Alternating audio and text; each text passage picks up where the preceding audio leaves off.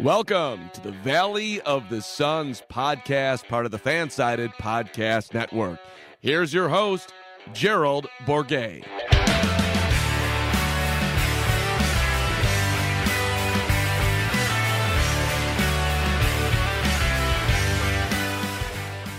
Welcome, Valley boys and girls, to another episode of the Valley of the Suns podcast, part of the Fansided Podcast Network. I'm your host, Gerald Bourguet, and I'm very excited for this weekend edition of the show. We have a very special guest. He's someone I've been following for years on Twitter and actually got to meet in person finally at the Suns game the other day, Mr. Justin Russo. Justin, how are you doing today? I'm doing as well as I can be doing off of minimal sleep over the last month or so. I feel you there. I was not ready for this playoff grind. I've been loving it because this is my first time. I've been on the beat for 6 years, and this is a first for me. But it definitely takes more of a toll than I was expecting, and probably for you because you're traveling. You traveled to Phoenix for games 1 and 2. Have you been traveling the whole postseason? I didn't travel for the whole postseason. I only went for those because I was like, look, it's their first ever Western Conference Final games. I need to be there just in case something happens. And lo and behold, a lot ended up happening. Yeah, this has been a pretty batshit series for, not having two superstars for the first 2 games. But we're going to dive right into this, especially because Justin has the Clippers perspective, which is always good to get from the other side of the aisle here. First question, this is pretty basic. Obviously, we've both kind of sat through that rock fight that was game 4. Justin, what are your thoughts on this series? Because obviously the Clippers are down 3-1, but they have come back from deficits before. They are technically +3 in points scored in this series. Is this over, or is there a chance the Clippers can make this an actual series again? I think it's over. If I'm being completely honest, I just think it's over. I mean, they're exhausted. They're really beaten up and injured. They're throwing out lineups and minutes that are just like they have to do it because no one else is available. And you could see it taking a toll. You saw it in game 4 because I ended up noticing that in about the third quarter of game 4, Ty was just shortchanging everyone, where it's like, you're going in for a 3-minute stretch and coming out. And like, he kept like these quick rotations, and that was the sign to me that they were like, this was the game they'd really felt the fatigue of the last, 35, 36 days. And, it's been a brutal schedule. It is what it is. The team hasn't made excuses. They've always said, we're one of the last 4 teams, so you just got to deal with it. And, they fought like hell to get to this point. We could argue all day. This could be 3-1 either way at this point. Just is what it is. But I just don't think there's anything left in the tank for them. Like, I think game 2 was the first like gut shot for them. Mm-hmm. And then game 4 was really the one where it was like, there's that 4-minute stretch in the fourth quarter where no one could hit anything and they couldn't get the lead no matter what they did. 4 minutes, they couldn't get the lead. And I think that was the real like nail in the coffin right there. Yeah, I thought, looking back on now that we've had some time to breathe and digest what we've seen over the first 4 games, I really do feel like they needed either game 2 or game 4 or both. Obviously would have been ideal in their situation, but they had game 2. They were up 1 with less than a second to play. If they just hold on, or if Jay Crowder's pass scratches the backboard at all, or if DeMarcus Cousins is in the right spot. Yeah. At the end of the day, I think that's what it ultimately comes down to, is if DeMarcus Cousins is in the right spot, maybe none of that happens. I'm sorry. We got to talk about this for game 4. What was your reaction on Media Row watching DeMarcus Cousins throw the ball off the backboard? Well, we all knew he was going to intentionally miss the second one. Like, it just made sense, but right. Man, he rifled that thing, and I just looked at it like, all right, you got to do what you got to do. I thought for a second he was going for the quick, get the ball and immediately throw it at the rim to catch people off guard, but it was so high off the backboard. There's no way that's what he was trying to do. I don't know what he was trying to do. All I know actually is if you're looking for a guy to intentionally miss free throws, the 2 Paul George misses were like picture perfect. Yeah. It really were. but yeah, I felt like they really needed that game 2 or game 4. I think they missed 12 game tying or go ahead shots in game 4. Something like that. Yeah. Yeah, in the fourth quarter when it was just knotted at 71-70 for what felt like forever. I had two Suns fans in front of me who turned around when like there was a timeout taken at like 6:37 or something like that, and it was still 71-70. They turned around and looked at me because they knew, I'm covering the game. They straight up asked me, how many shots have been made in this quarter? So I looked real quick and I did the quick math. I said, there's been 2. And I said, the score for the quarter is 4-2 and we're halfway through. And even they were like, this is the worst basketball I've ever watched. Like at the end of the game, those 2 and like some of the reporters, like me amongst them, were just like, I don't know how to describe the fourth quarter we just watched because it was legitimately bad. It was so bad. So I think the final tally was a combined 7 for 38 by both teams in the fourth quarter, which is, I mean, that sounds better than it felt like, honestly, because they only combined for 1-3 in the second half. Oh my God, I didn't even realize that. It was a Reggie Jackson 3 in the third quarter, and that's the only 3 either team hit in the second half. Because I knew the Suns hadn't made one. I think they went like 0 for 9 or something stupid in the second half. And they got away with a win, scoring 34 second half points, which is that's something else. Which is funny because if they, with their win, they scored 34 in the second half, and in the first half the Clippers scored like 36. So it's like either way, one of these teams was winning a game where they just were absolutely horrific. It was something else. I agree with you though. I think I wouldn't be surprised if the Clippers somehow came out and won game 5 just because they're a resilient team. But I also feel like at home like that, I mean, you got to go to a couple Suns games. You heard how loud it is there. Yeah. It's a different animal. And the Suns have only lost, I think, once at home to the Lakers in the first round so far. So I feel like the Clippers could force a game 6, but I really have a hard time seeing it get past game 5, especially, I mean, we said this after game 3 that Chris Paul and Devin Booker aren't going to shoot 10 for 40 again. They shot 14 for 44, so slightly improved. But I have a hard time with the series shifting back home, seeing that happen a third straight time. I feel like that's what needs to happen. The Clippers need to, capitalize on the 3-point line. Suns stars need to struggle again. It just needs to be a perfect storm. I don't know if I see that happening. So I guess my next question for you is, there's been a lot of things that have contributed to where we're at right now, this 3-1 deficit that the Clippers are in. What for you has been the biggest thing? I know you mentioned the fatigue. Obviously not having Kawhi Leonard is huge and can't be understated or overstated, but what has stood out to you as the biggest reason why we're at where we're at so far? I just don't think they've made enough of the shots that they'd like to get, like kind of thing. They haven't shot well from 3. Obviously game 1, I think they made like 23s, but they wore down in the second half, which is to be expected.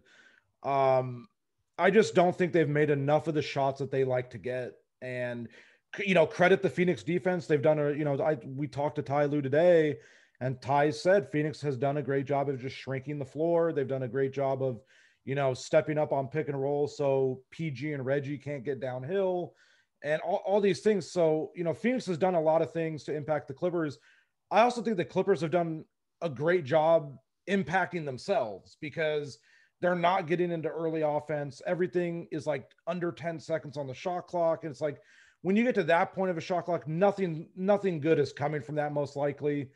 They've done it to themselves a lot. It's just, we could point to all these little things and, we could point to fatigue and Kawhi being out. At the end of the day, if they just made a couple more free throws in game 2 or game 4, who knows? I just don't think they've made enough of the looks that they've made throughout the season and throughout the postseason prior to this.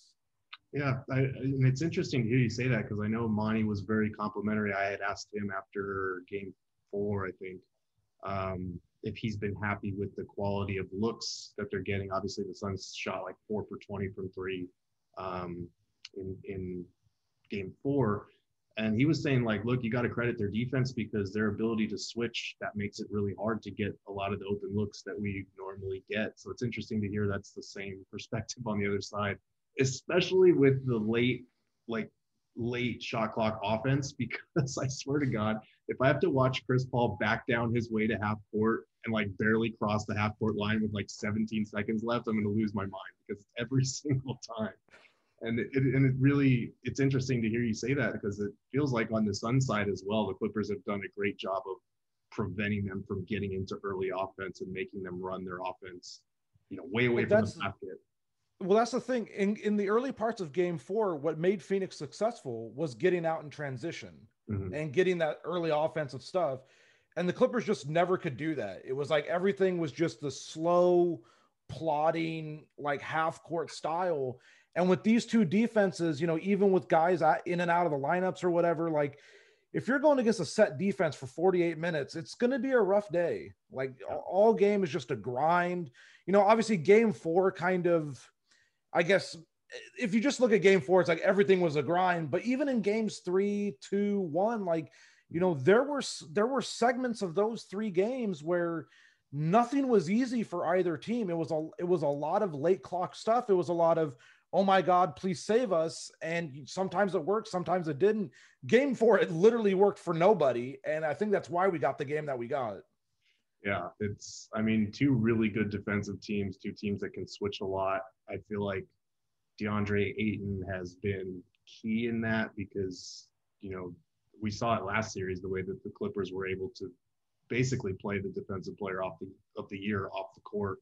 That luxury hasn't been there with Ayton. And I feel like Zubac has done a really good job of contesting a lot of those mid-range jumpers that Chris Paul and Devin Booker normally make. So it's been pretty fascinating to watch how both of these kind of, taller centers that you would assume are old school just stick it out and play really well on those switches and in the small ball series. And you mentioned the 3-point shooting thing as well. Clippers are at 34% for the series now after Game 4. That obviously didn't help, but we're talking small sample sizes here. Yeah. They were the league best 41% in the regular season. So that's a big downturn. I wanted to talk to you about DeAndre Ayton a little bit more, though, because I'm curious obviously from a Suns perspective, what he's done in this postseason has been huge. It literally has raised their ceiling to where they are now as a potential finals threat. As someone who covers the Clippers, has he been kind of the thorn in LA's side that it seems like he has been from Phoenix's perspective? So it's a little weird because if you just look at the numbers, it's like that's been the best player on the floor. Like if you really think about it, like that's been the singular best player on the floor in the series. But there are times where I don't feel like he's the reason why the Clippers are down 3-1, because I think there's been instances throughout the series where, yes, he's been impactful, but the Clippers have kind of worked their way around some of it. But in Game 4, I really felt that was the game that Ayton was at his best in the series, because he was actually able to be a rim deterrent. He was blocking shots at the rim. He was contesting higher on pick and rolls. And on the other end, he was giving them problems on the offensive glass. And, when Zoo had to come out of the game, they couldn't grab a rebound. In the fourth quarter, I think he grabbed like 4 or 5 offensive rebounds just because they had no one big enough to body him. Marcus is on one leg, Batum is hobbled and obviously cannot get to the level that Ayton can as a leaper. And Ayton's ability to be that much more athletic than Porzingis, obviously Boban, and definitely Rudy Gobert has kind of put the Clippers in a pickle where it's like when they played the other 2 teams this postseason, they were able to kind of corral the ball handler better because they didn't have to really pay attention to the roll threat. And now they have to, and it has killed them at times. I know Phoenix scored out of a lob set in the middle of the fourth quarter, like the first points in like 4 or 5 minutes of that quarter. And it's like, obviously the lob at the end of Game 2, everyone talks about, but those are the times where, to me, Ayton is a problem because you will almost like lose him. And it feels weird to lose a 7-footer, but there are times where Ty talked about it in media today, was you pay so much attention to Devin and Chris, you will lose DeAndre Ayton at times, and then you'll have to pay for it. Yeah, and that's one area of improvement for him compared to the regular season, especially, is he has really done a great job of setting sturdy screens and then rolling and doing a good job of making himself available, because a lot of times in the past he would just kind of roll and whatever happens. He's, carving out space. He's going to spots where he's wide open, like you're saying, just kind of letting himself get lost in there a little bit. And especially, and if someone's going to find you, it will be Chris Paul if you're a big man. Exactly. And if they do send an extra body at him to get in that space that he's moving into, then that's when the weak side threes are open for the Suns. Haven't really made any of them, but that's when they open up. I feel like it was interesting in game 4, because I agree with you. That was easily his best game of the series. And it came after Zubats kind of handled him a little bit in game 3. Ayton had said that was kind of his motivation for game 4, was that, I got outplayed and I had to make up for it. So that's what he did. At 19 points, 22 rebounds, 4 blocks, which put him alongside Dwight Howard, Hakeem Olajuwon, and David Robinson as the only players with those numbers plus 57% shooting in a playoff game. So, obviously we've missed that good parameters a little bit. Yeah, but it's not bad. Yeah, I just wondering, I don't know if those guys ever did anything in their careers, so that seems right. They had okay careers. They were journeymen, but it's fine. But last thing for Suns Clips, I'm assuming that I know the answer to this already because he didn't travel with the team to game 5, but assuming the Clippers force a longer series, do we have anything new on Kawhi Leonard? Is there any hope that he will actually return in this series? From everything I've heard from the people that I've talked to, the simple answer is I don't know. The more convoluted answer is I don't think he's returning in this series no matter what.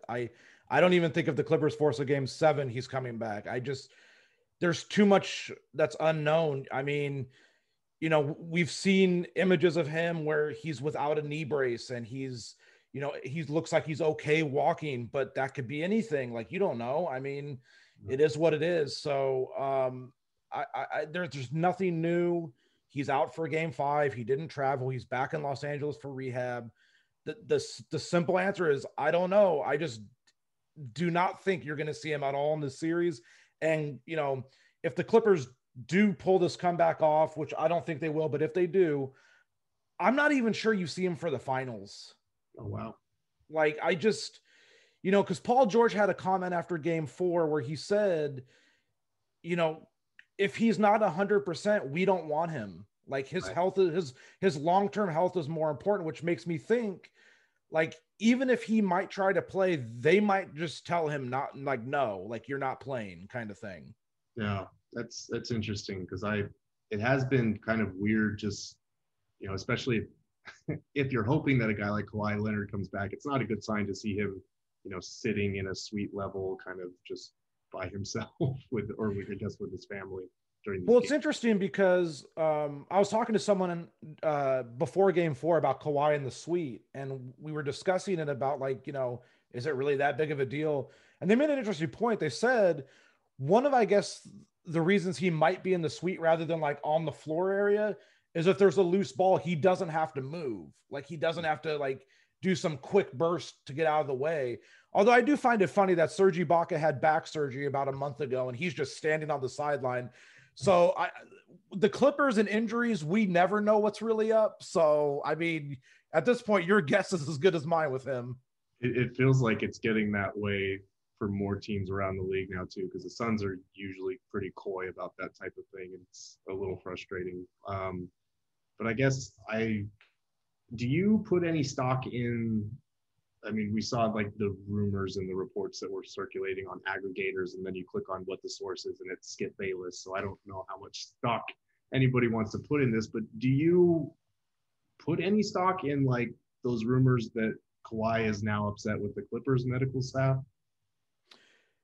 I kind of look at it as, I don't think there's any way of knowing. Like, if Kawhi is upset with them, like, I'm certainly not going to hear about it.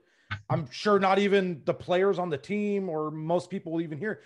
The way that Kawhi is, you don't hear about it until he's ready to tell you.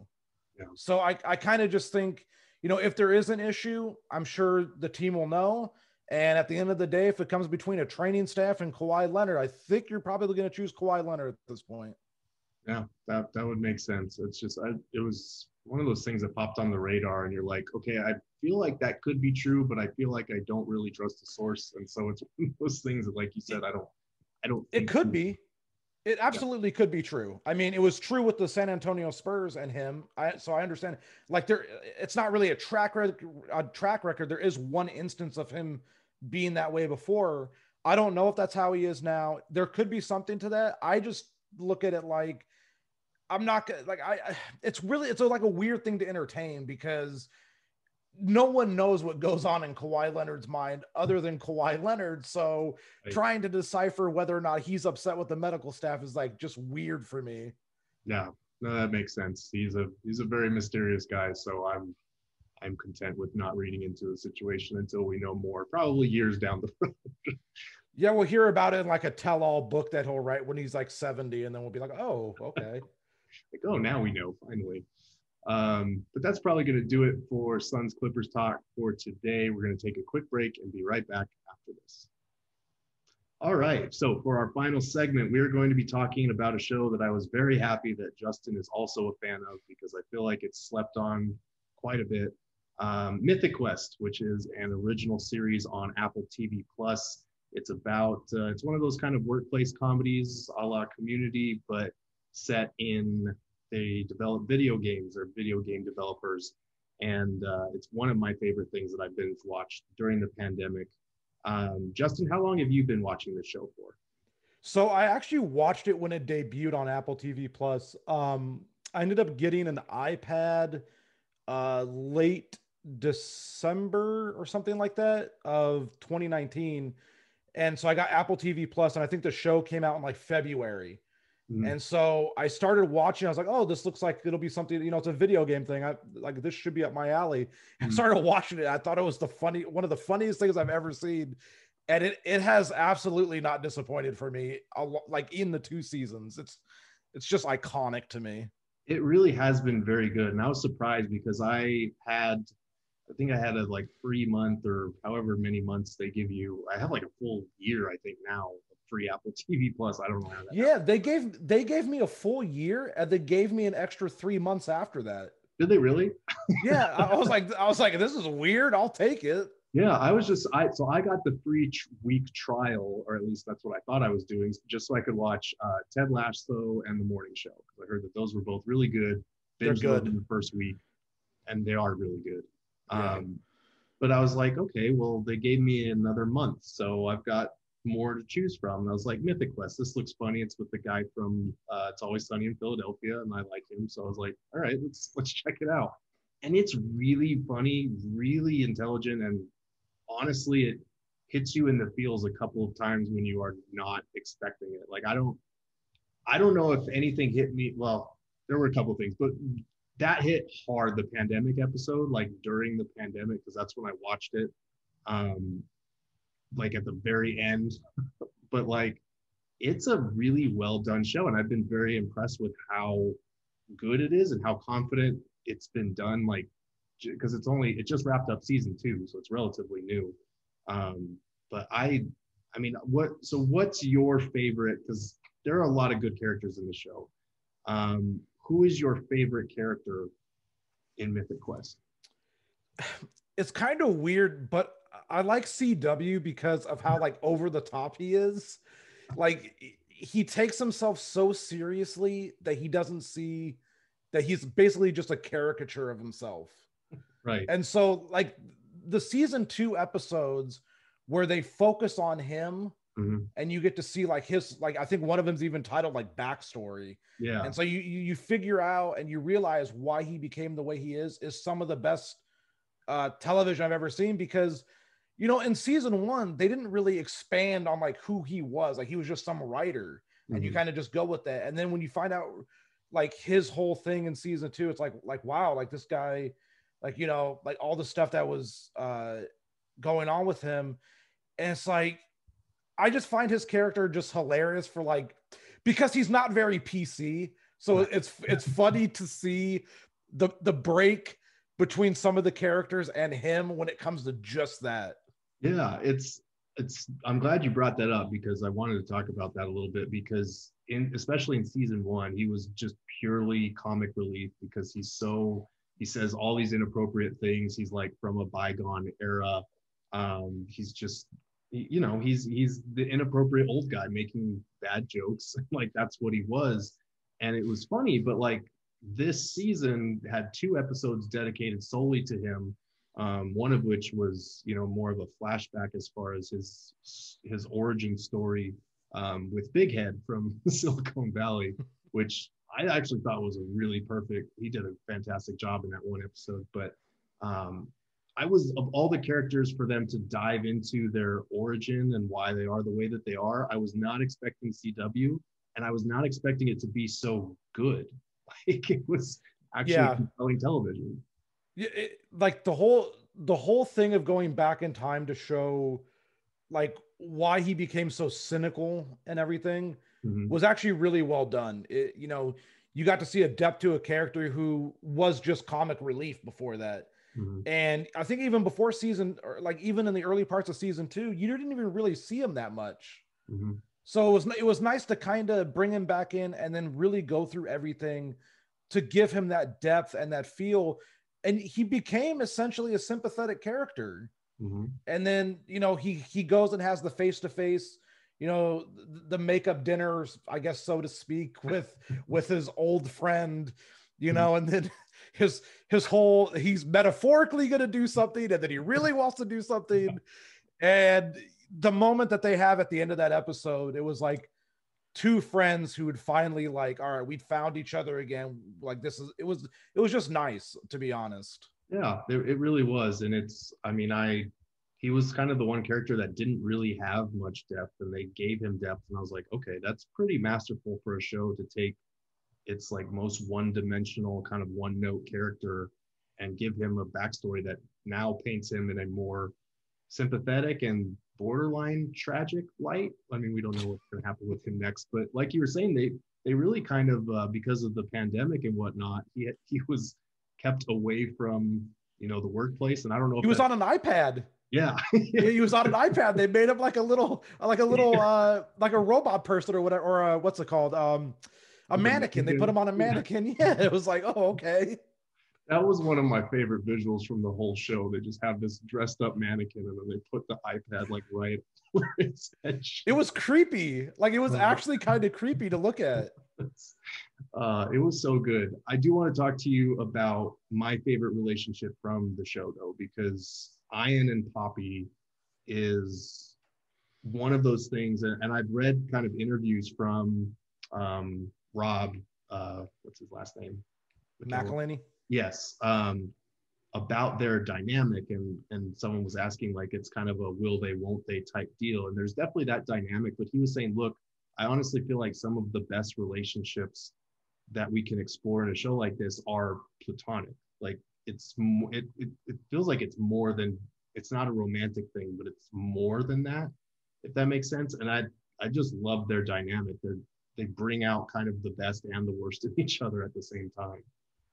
Yeah, the interesting part with their relationship is it's 100% work related, but there's the deeper connection there because of what they've built together. So it is like they're like there was the joke at the end of this in the season finale of this past season where they talk to David and they tell him that they're quitting, and he always kind of joked that was like his parents. Yeah. So they are like a married couple because they created something together, but they're not like, there's no actual like relationship just beyond them being co-workers and having that working relationship. And they're back and forth. Poppy's hilarious because of like when she yells at some of the other workers and just goes off on them.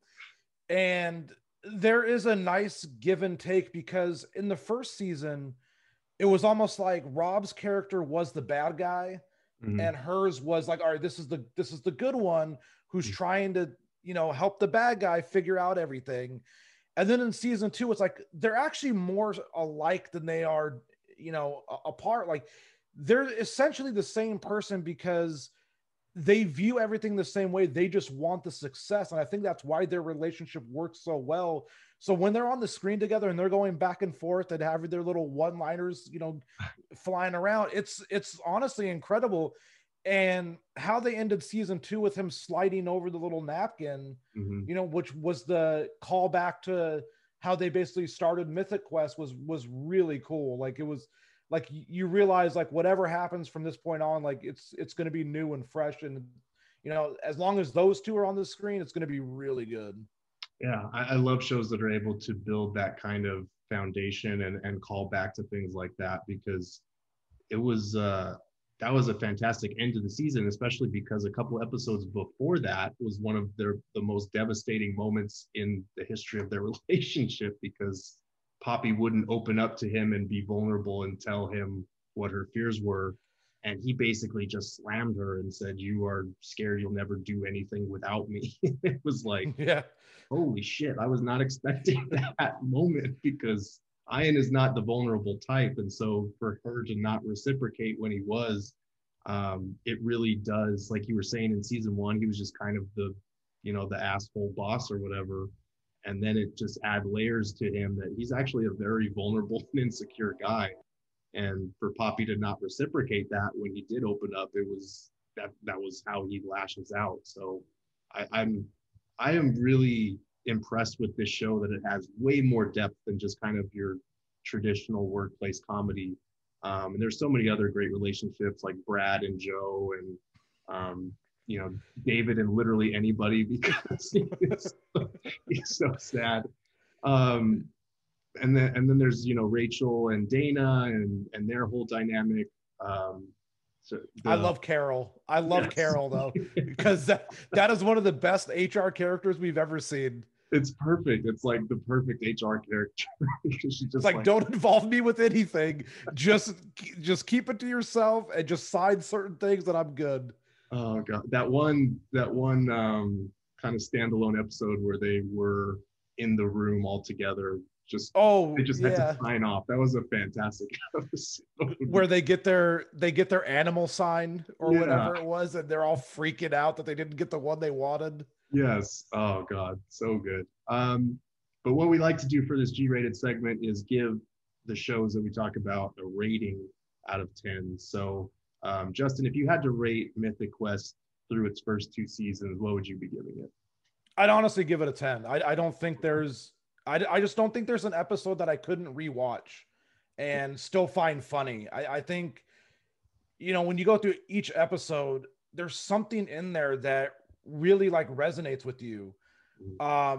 When they did the Dark Quiet Death episode, which was essentially a standalone episode in season 1, and that was some of the best television I've ever seen, where they talk about this video game company, and like there are, like, it's weird because it's a television show that has storylines that are running concurrent, but they'll go back in time to show you something that kind of doesn't really have anything to do with the show in itself, and it's still like enthralling. You don't really get that out of shows. Like, you know, there's standalone episodes where in other shows where if you just pass by them, it's not that big of a deal, but in this one, if you watch them, it'll blow your mind.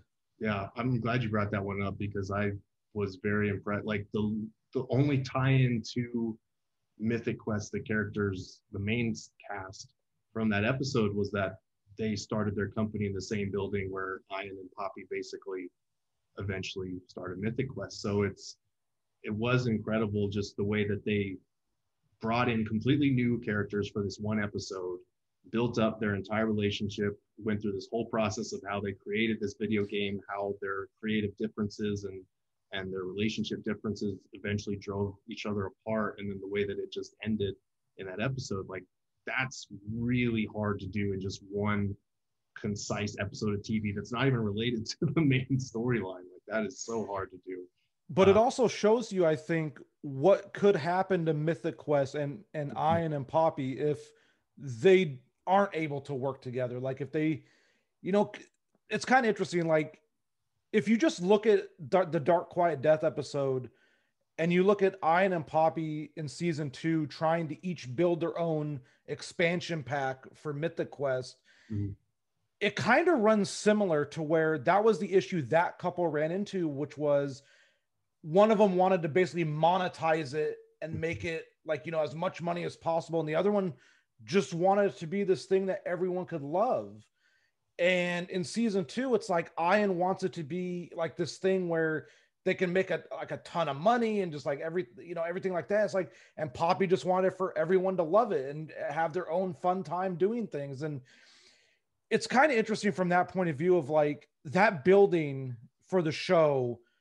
We've already seen one company go down, and this other company, it could have gone down that same road had the two of them not actually realize they should be able to work together and make their own thing. Yeah. And it's those kind of tie-ins, especially when it at first hits you as like, this is totally unrelated. Like this has nothing to do with the story, but the way that they're able to bring those types of things together has been really impressive. Justin, I should probably get my final G rating. I would give it a 9 out of 10 as well. I really enjoyed this show. And I haven't seen if it's been renewed for season 3 yet, but I have to hope that it is because it's been phenomenal. Justin, thank you so much for joining. Tell the people where they can read your work, find your work, follow you on Twitter, plug whatever you want to plug. All right, you can find me on Twitter at FlyByNight. That's FLYBYKNITE. You can find me on patreon.com/FlyByNight, same spelling. I also do a podcast for the Clippers called Clip and Roll. So if you want to stop by and listen to some Clipper stuff, I haven't done one yet for the series. I plan on doing that tonight. Just as we've talked about the Open, I have no time. So it's been quite the experience to try to get a bunch of stuff in. No time and minimal energy. I know that grind right now. But when I came back from Phoenix, I want you to know, when I came back from Phoenix, I landed, drove home, I landed, drove to get something to eat, sat there at a restaurant, ate for an hour, came home, and then passed out for 12 hours. And then I woke up the next day and passed out again for another like 8 hours. I was just exhausted. It's exhausting. And probably being out in this Phoenix heat probably didn't help at all. It'll take it out of you, honestly. My hotel was 2 blocks away from the arena. And when I had to walk there on Sunday afternoon, I honestly wondered why I was even existing in life anymore. I was like drenched. I was like hyperventilating walking into the arena. Like, oh my God. Oh, it's fantastic. Well, thank you so much again, Justin, for coming on the show. That's going to do it for this episode of Valley of the Suns podcast. Please make sure to subscribe. Tell your friends. If you're enjoying the show, write me a 5-star review. But until next time, this is Joe Bourget signing off.